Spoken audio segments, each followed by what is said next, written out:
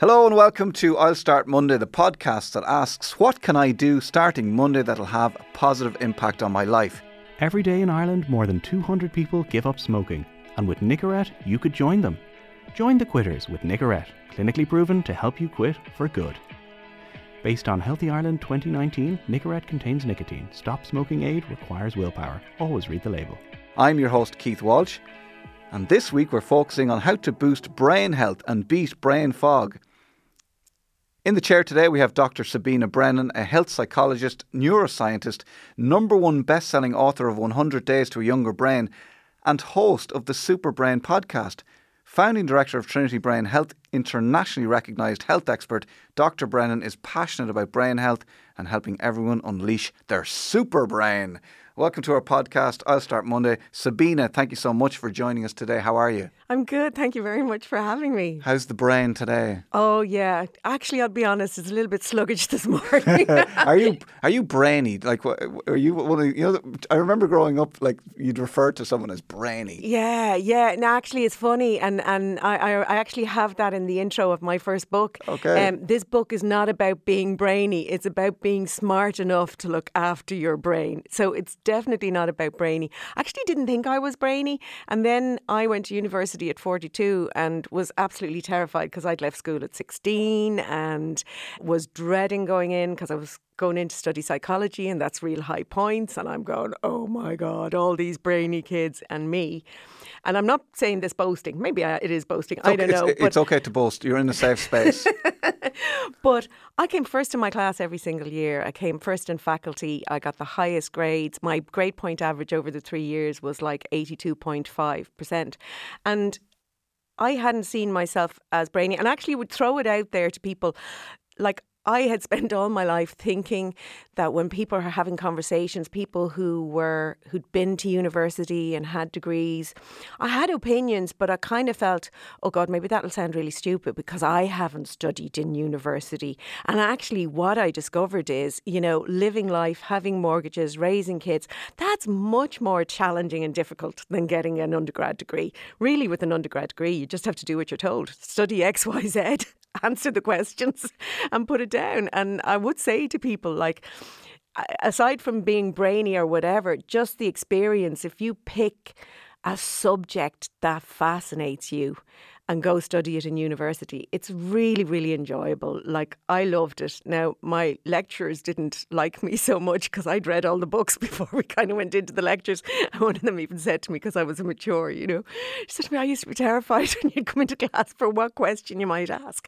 But I was just hungry for knowledge. And that knowledge so it was a psychology degree. So it was just this interest in human behaviour and how the brain works. So I kind of ate up all the books. And I had left a career in acting the career in acting sort of left me. I worked in Fair City and my character got killed off. So I was kind of unemployable for a while. No. So I thought I'd do a night course in psychology. And when I rang the university, they actually just said to me, they had a night course and I rang them. I knew nothing about CAO points and deadlines. And they just said to me, look, the deadline for applying for the full-time course for regular people, non-matures, was last week. But if you're a mature, we're taking applications up to 5 o'clock today. So that was 4:30. So I quickly wrote off an application and suddenly found myself studying for a full-time undergrad degree in psychology. And a lot of people said to me, that's mad, Sabina. You're going from acting into psychology, like, that's a big leap. And I said, no, it's no big leap at all. I was an actor because I'm interested in the human psyche. Why do we do what we do? And it just followed. And I honestly thought that when I was studying psychology that I would continue my acting at the same time. But I got so drawn into the psychology. And then I got a scholarship to do a PhD in neuroscience. So that was really delving into the brain and human behaviour, which is what really fascinates me. And I continued with that. And I suppose now I've come out the other side of those things. I finished my PhD in 2010. And so then I ran a dementia research program, but I was also very passionate when I was doing my PhD, discovering all this information about how your brain could be kept healthy and how you could reduce your risk of developing dementia. And some of it was as old as 1986. And I'm kind of going, how did I not know this? I was pretty much the same as everybody else when I was starting that research, that, dementia, maybe it's genetic, maybe it's just a consequence of aging and there's nothing we can do about it.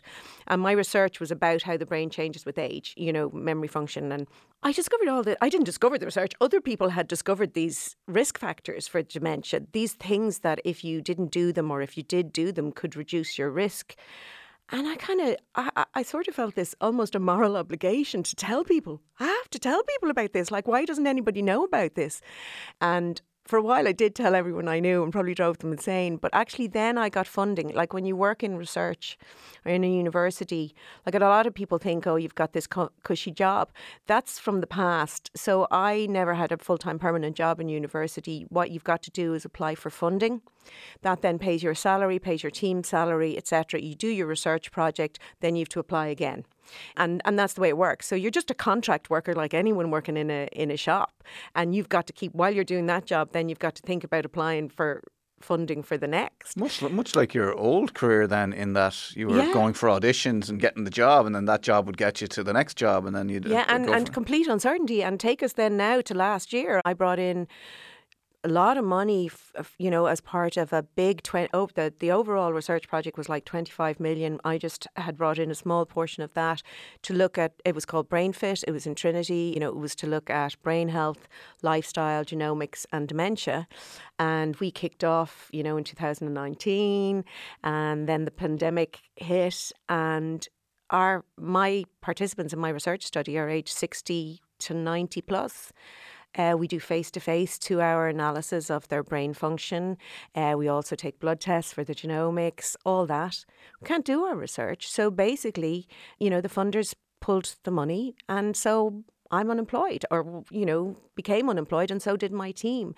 And now I write books, I have my podcast, I do other things. But it is, I've never thought of it that way. It is that sort of a career. But kind of going back to where my passion lies, I value the scientific research, but I think I probably value more translating that empowering information to other people. And that's what I do.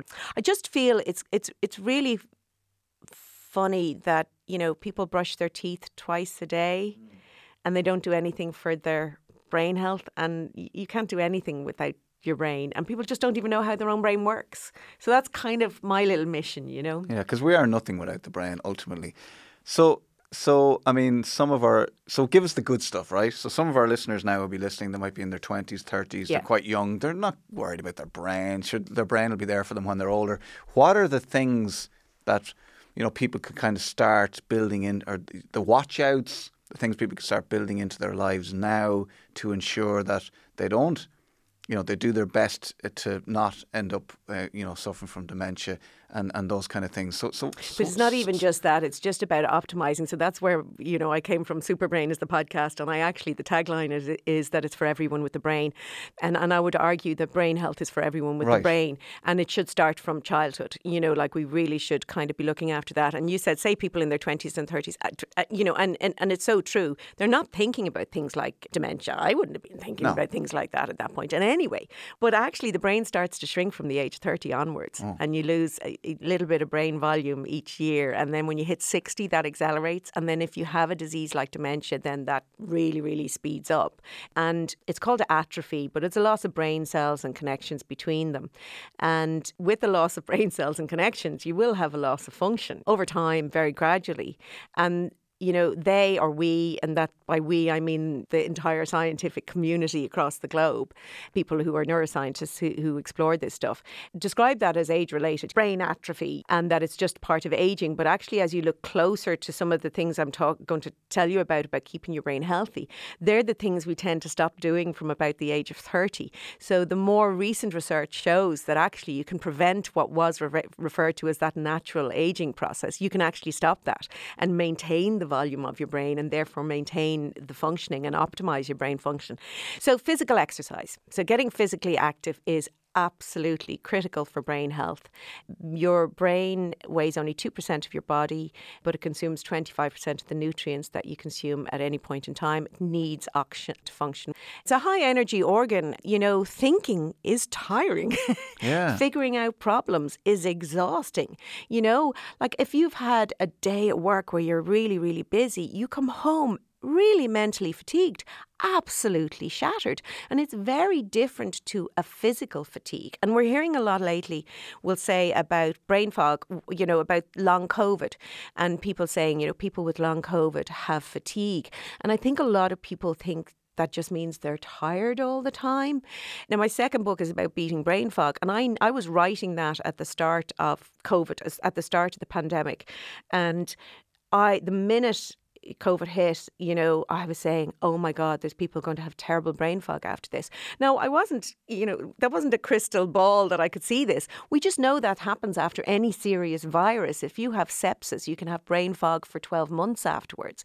Your brain has been under a terrible stress, and it has to keep, its main priority is to keep you alive. And there's lots of reasons why then, your brain function, you lose. It's in a way, it's like muscle deconditioning. You kind of get a bit of brain deconditioning after a virus, and you have to kind of build it up again. Would it be fair then to say that if you're recovering from something, your brain is so busy helping your body recover from something, it doesn't have time for like creative thinking? Absolutely, it's not important. Yeah, it's not important. Okay. Your brain's primary function is to keep you alive. Okay, and you essentially have sort of three parts to your brain. Basically, the first part of our brain to evolve is the brainstem. Okay, and that is responsible for breathing, heart rate, all the stuff that keeps you alive. And if you've ever watched ER or Casualty or anything like that, you know that you're scuppered if your brainstem is damaged, unless you have a life support machine. And it's unconscious. You don't have to think about breathing or making your blood go around your body. That your brainstem is doing that for you. The next part of your brain to evolve sort of sits in under your brain. You kind of have to turn your brain upside down to see it. And that's called the limbic system. It contains a number of various structures, very, very important structures, and some of them are tiny. So it's also often called the emotional brain. So that's where things like your fight or flight response, where information that you take in during the day is temporarily held on to until it can be integrated into your thinking brain. So that part of your brain really is responsible for emotions, for fight or flight. And again, they're all things that happen unconsciously.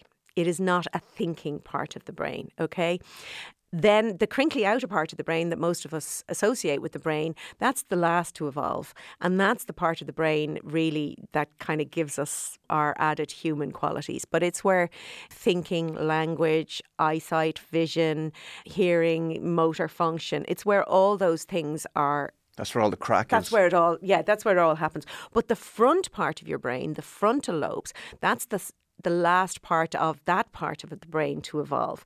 And that's the part of the brain that really sets us apart as humans and has given us the huge advantage that we have over other species, because it's a really well-connected part of the brain. It's connected to every other part of the brain, including the unthinking parts of the brain, etc. And it has access basically to all the information you have ever had. And it's the part of the brain that you use to make decisions. It's the part of the brain that will, make sure that when you're talking to your mother, you don't use the curse words that she wouldn't like. And, it can disinhibit your behaviour. And if people get a brain injury to that part of the brain, a lot of their relatives will say, oh my God, they just had a complete personality change. Yeah. And what it is they've just lost access to all of their learned behaviours. Because our personality really is just a combination of all our learned behaviours and our temperament maybe that we were born with. I remember a neighbour of mine who sadly passed away, but he had an issue with his brain and he wasn't well. But he looked well, and I would chat to him. And when I moved in next door to him, and then he used to love to chat, and I'd be out the front garden chatting forever. But his wife came to me at one stage and said, look, he doesn't know when to end the conversation. So it's okay to just walk away, because I'd be there for hours, Yeah, not yeah, wanting yeah. to be rude. Yeah, yeah. But that was the...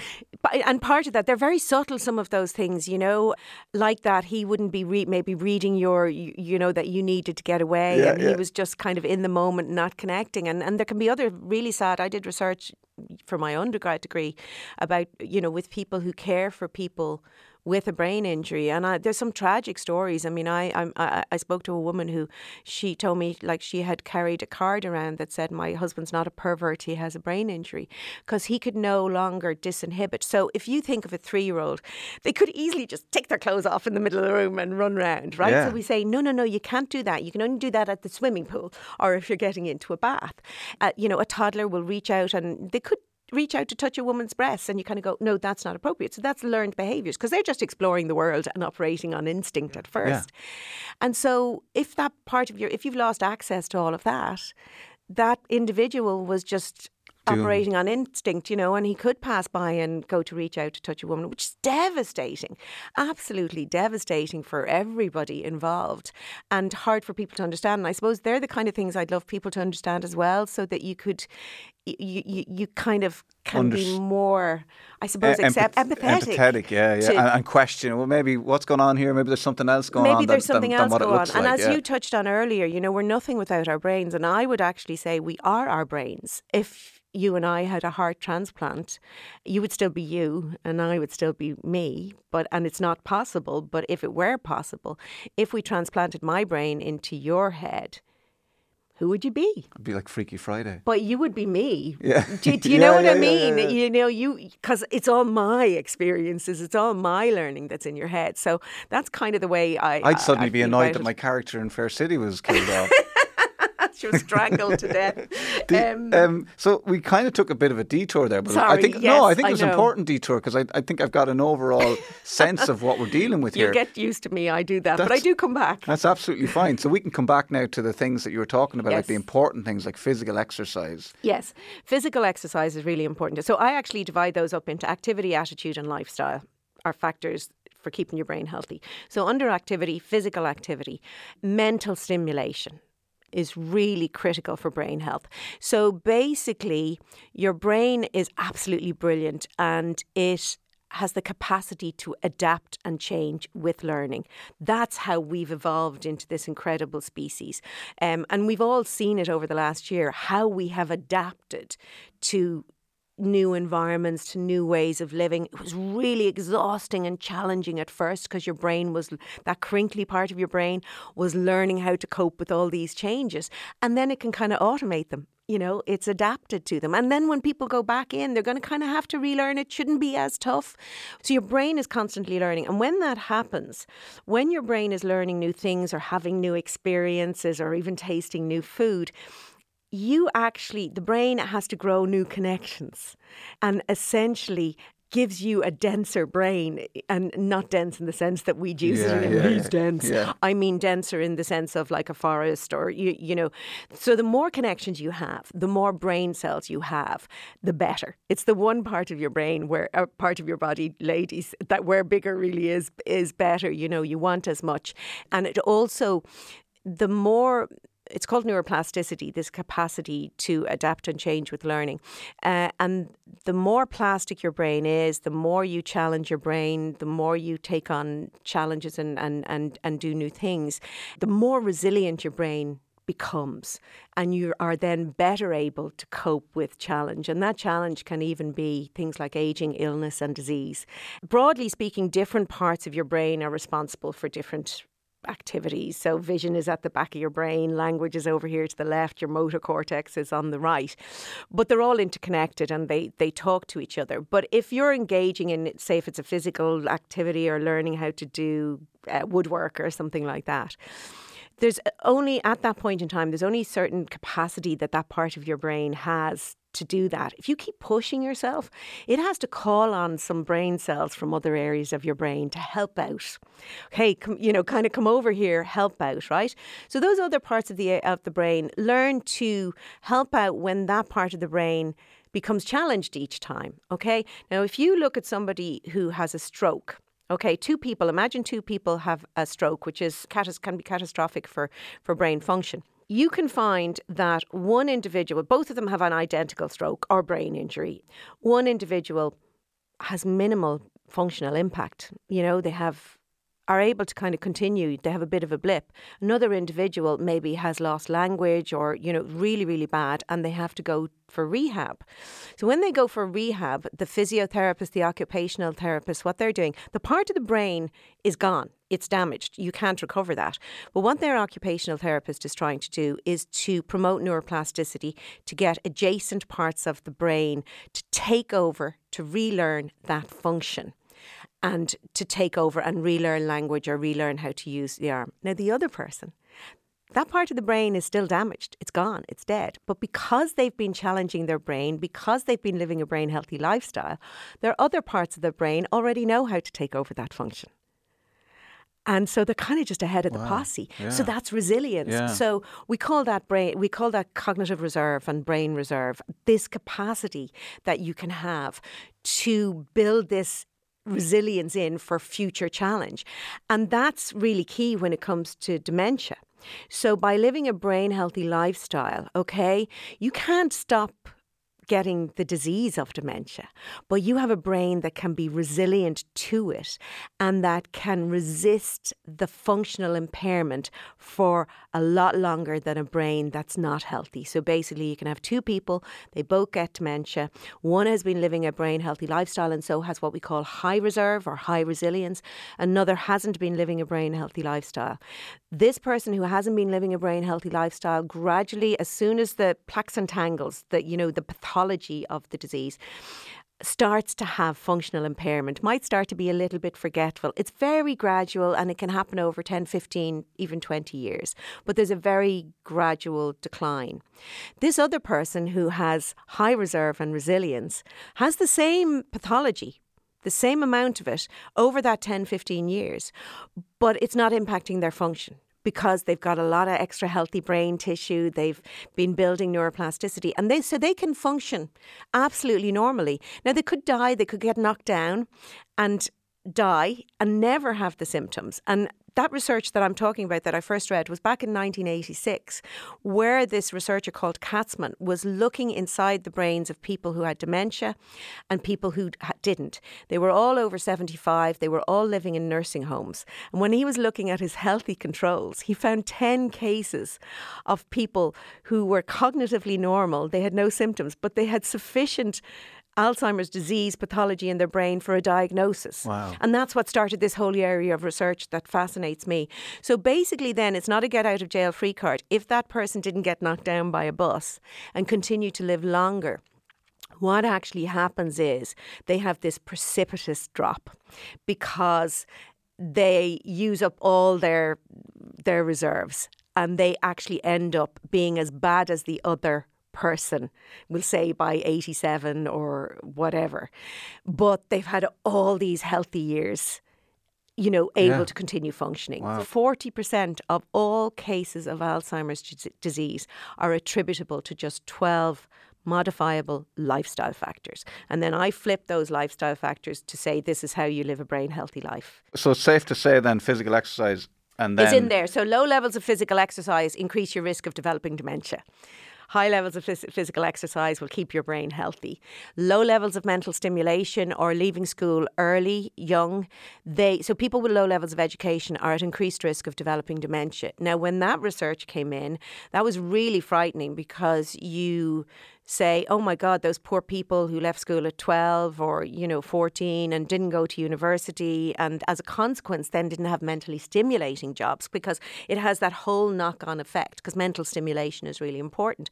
So there was a study done in New York called the Bronx Healthy Aging Study. So in this study, again in a nursing home, they looked at, I think it was about 500 participants. They followed them over 5 years and they were looking at their engagement with what they called mentally stimulating activities. They were really just hobbies.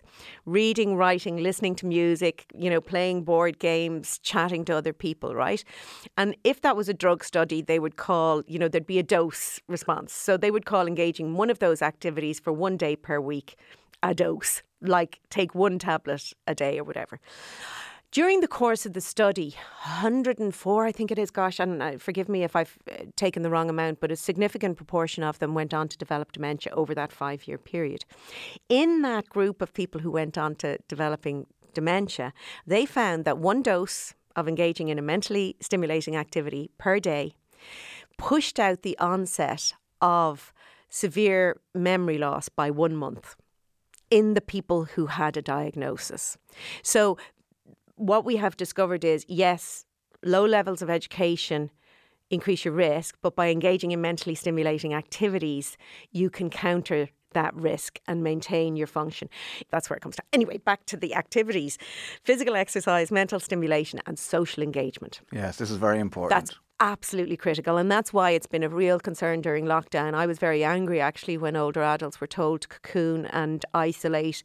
Imagine if they'd said to teenagers, you have to cocoon and isolate for 6 weeks. It's like putting people in solitary confinement.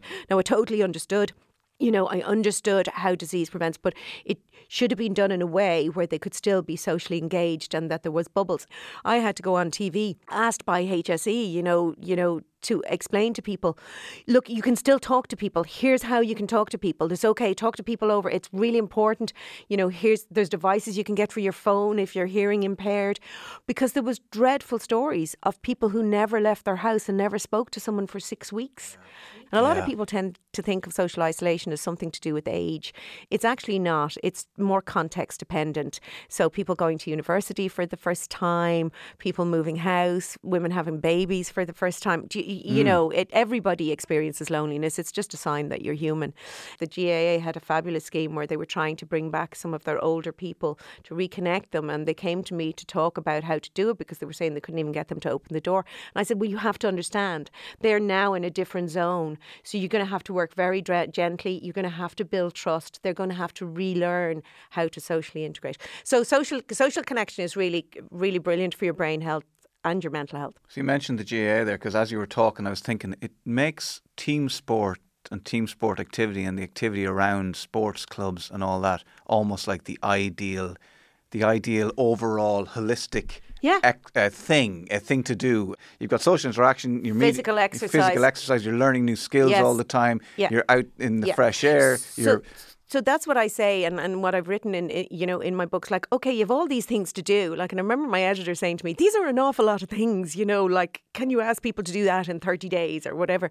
And I said, "Yeah, but you don't do them singularly. Like, you don't have to say, okay, I have to walk for an hour, then I have to talk to people for an hour, then I have to do that. That's 3 hours of my day." No, you can do all three of those together. Yeah. Do you know what I mean? You can join a book club and you can walk to the book club and chat to them. The tennis club. You're trying to get better at tennis. You're chatting to your friends. And in fact, kind of what I did in my first book was I allowed people build their own brain profile so that we worked through all those things. And you could say, look, I'm brilliant at the physical exercise. I'm good at the social stuff. I'm actually crap at the mental stimulation. So you could kind of build your own profile and see where you maybe were a little bit low and work on building that up. Attitude is really, really important. Basically, your brain is constantly changing and it's your behaviours, your experiences, the life choices that you make that shape it. Okay, so you have control over sculpting your own brain. And people often forget that thinking is a behaviour.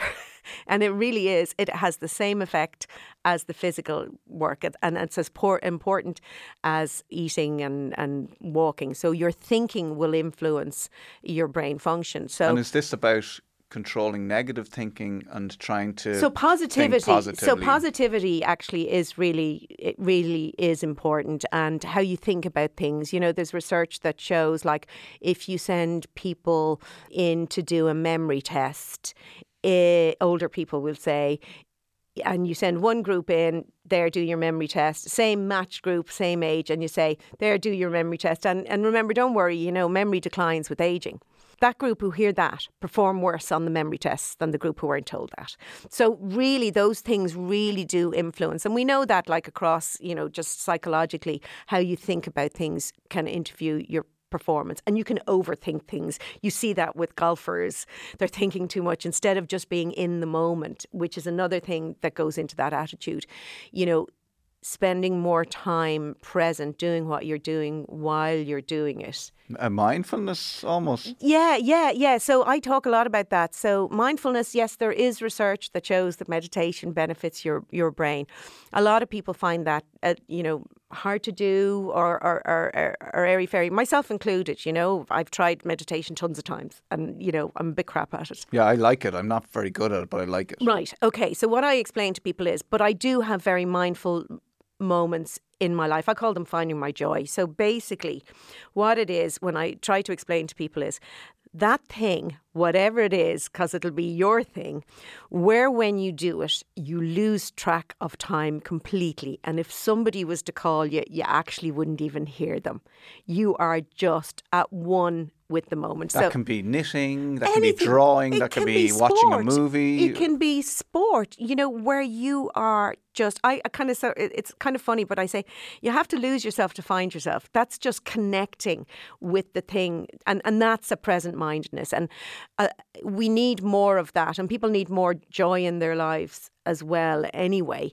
And the reason that is really good is it keeps stress and anxiety and depression at bay, because anxiety is about worrying about the future. Depression is often regret over the past. Now, I'm not talking about clinical, depression and those kind of things. I'm talking, maybe the earlier stages of it. And then stress management is critical for brain health. Poorly managed chronic stress actually has negative effects on both the structure and the function of your brain. Very severe effects. I want to, before I go on to say that, so managing stress is one of the things I have in Attitude. Now, what I want to point out is that stress gets a very bad rap and a very bad name. Stress is bad. Stress is not bad. You need the stress response. Pretty much everything we have has evolved because it serves a purpose and has served us well. So the stress response has evolved. It allows us to rise to challenge. If you set goals, you need that stress response to get there. If you want to take on the challenges I'm talking about to keep your brain healthy, you need that release of adrenaline and cortisol. That's really good. You get a spike of cortisol to wake you up in the morning. It gets you out of bed. It's important for motivation. So it's really, really important. Too little stress is really bad for your brain because your brain is understimulated. Your brain is a high energy organ. It can't afford to waste any of that energy on brain cells that aren't being used. So there's a process called apoptosis where it goes around and kills off brain cells that aren't being used. So use it or lose it really applies. And too little stress. So people who are unemployed, some people for the pandemic, some people felt a lot of stress. Some people felt understressed, languishing. I have nothing in my life anymore. And that's kind of not good either. But the poorly managed chronic stress, it does a number of things. Ordinarily, when the stress response kicks off, when there's a stressor, a threat, whatever, let's say it's a loud noise as you're walking along a street, just for ease of explanation. I mentioned that you had two parts to your brain, three parts, but one was the emotional part, the fight or flight response, and then your thinking brain. So ordinarily, when the sensory information, the loud noise, comes into your brain, it goes to the amygdala, which is the part of your brain responsible for the fight or flight response. It's only about the size of an almond, right? And it's the shape of an almond. That information goes to that amygdala via two routes. It goes through a fast route, straight to the amygdala, unthinking part of the brain, so that you will jump out of the way of, if it was a car or a motorbike or whatever, save your life. React. Don't think about it. React. Exactly that. Jump out of the way. Okay. Thankfully, that information also comes in through your frontal lobes. The thinking part of your brain, if you remember, is really well connected. It has the whole context. It can figure the whole thing out and go, there was a car backfiring, or shit. It's a gunman, Move, yeah. Move, or let's kick off. Yeah, let's go. Let's go. Get out of here. Heighten it up. Yeah. You may have to run. You may have to fight. Let's switch off digestion. Let's really ramp up this stress response. Or, false alarm, shut it down. So that's reflective. So you have your reflexive and reflective. Unfortunately, what happens when you become chronically stressed? So when the reflective brain says false alarm, there's this lovely feedback loop that can send a message back to your brain, to the part of the brain that kicks off the stress response to release adrenaline and cortisol and says, shut it down, we have enough, we don't need any more. Yeah. When you become chronically stressed, that gets broken. And what happens is the stress response just keeps firing and you get more and more and more cortisol. What happens then is neuroplasticity. Remember I said neuroplasticity about the growth? What happens is neuroplasticity is enhanced in your amygdala, the flight or fight response. Your amygdala starts to get bigger and stronger. And it is suppressed in the thinking part of your brain. And so your reflective part of your brain starts to get smaller and weaker. And instead of your reflective brain being able to overrule your reactive brain, the reverse happens. And so you just live on hyperstress and in hyperstress mode, and you see threat where there's none. You don't make rational decisions. You don't reflect on your behaviour. And that's changing the structure and the function of your brain. So it's really critical to manage stress. I have to be really careful because I just keep saying wow. I feel like I'm just sitting here going wow. I'm sorry, I feel like I'm talking way too much. No, it's also fascinating. So much stuff. And I think we could just talk for another hour. I know, but I'm sorry. We probably almost getting to the. I still haven't told people what to do for their brain health. Well, listen, but I think we've gotten an overall picture in that, like, get out there, live life, experience new things. Don't be afraid of a little bit of anxiety. Don't be afraid of a little bit of stress. But manage it. Yeah. If you were to sort of sum it up, it's like get out there, experience new things, learn new things constantly. That's the activity and the attitude. And the lifestyle thing is very simple to straightforward, really. It's healthy diet, healthy weight, no smoking, minimum, really alcohol's not good for your brain. I'm sorry, folks, but my mother always told me you're killing your brain cells. It just really isn't. It's not great for your brain. So it really, all just that healthy stuff that you know about. Mediterranean diet has the best evidence for giving your brain the kind of nutrients that it needs to function well. So you're talking fish and oils and salads, colourful fruit and vegetables, that sort of thing. Yeah, great. And then we didn't even get to brain fog, which is probably something. We'll have to do another episode just on brain fog. Yeah. Or people can buy my book. Oh, yes. Yes, if you want to learn more, you can buy the book or you can listen to the podcast. Absolutely, yeah. So the podcast is Super Brain Podcast. This podcast is called I'll Start Monday. So what steps could our listeners take this Monday to start on their wellness journey with regards to the brain? Smile and laugh. It's absolutely brilliant for your brain. Laughter I call nature's natural stress buster. So it actually lowers cortisol levels. Smiling and laughter, they boost your immune function. They lower your blood pressure. They increase the growth of brain cells. Plus it's fun to do. And I think over the pandemic, a lot of people forgot to have fun. And because you're not socially engaged, because we're wearing masks, we're not getting that smile fix. So I'll end with saying I prescribe smiling 5 times a day. Once first thing in the morning because it's a great way to start the day. Once last thing at night because it's a brilliant way to end on a positive note. Share at least one smile with someone else because it's contagious and you're spreading the health benefits. They'll get all those benefits and you can do whatever you want with the other 2 smiles. Wow. And actually my wife always says to me, it's 8 hugs a day. You need 8 hugs a day. I don't know if that's where she found that information. No, I don't know. I mean, I only pick 5 randomly, but throw smile in a few hugs more. there as well. Yeah, hugs. And see, the thing is, because of social distancing, we haven't been able to hug. And there are very similar health benefits to hugging. So your wife is on the money there. It lowers blood pressure as well and immune function, like hugging, That's what I'm saying. We're social creatures. Yeah. We need other people. Hug, smile, interact, do things. Get yeah. out there and live your life. There you are, folks. Thank you very much to Dr. Sabina Brennan. Whether you're looking to stop bad habits, create new habits or anything else to positively impact your life, then circle next Monday in the diary and get started on your brain. And this is the final episode in the series. Thank you very much to all our guests and thanks to you for listening.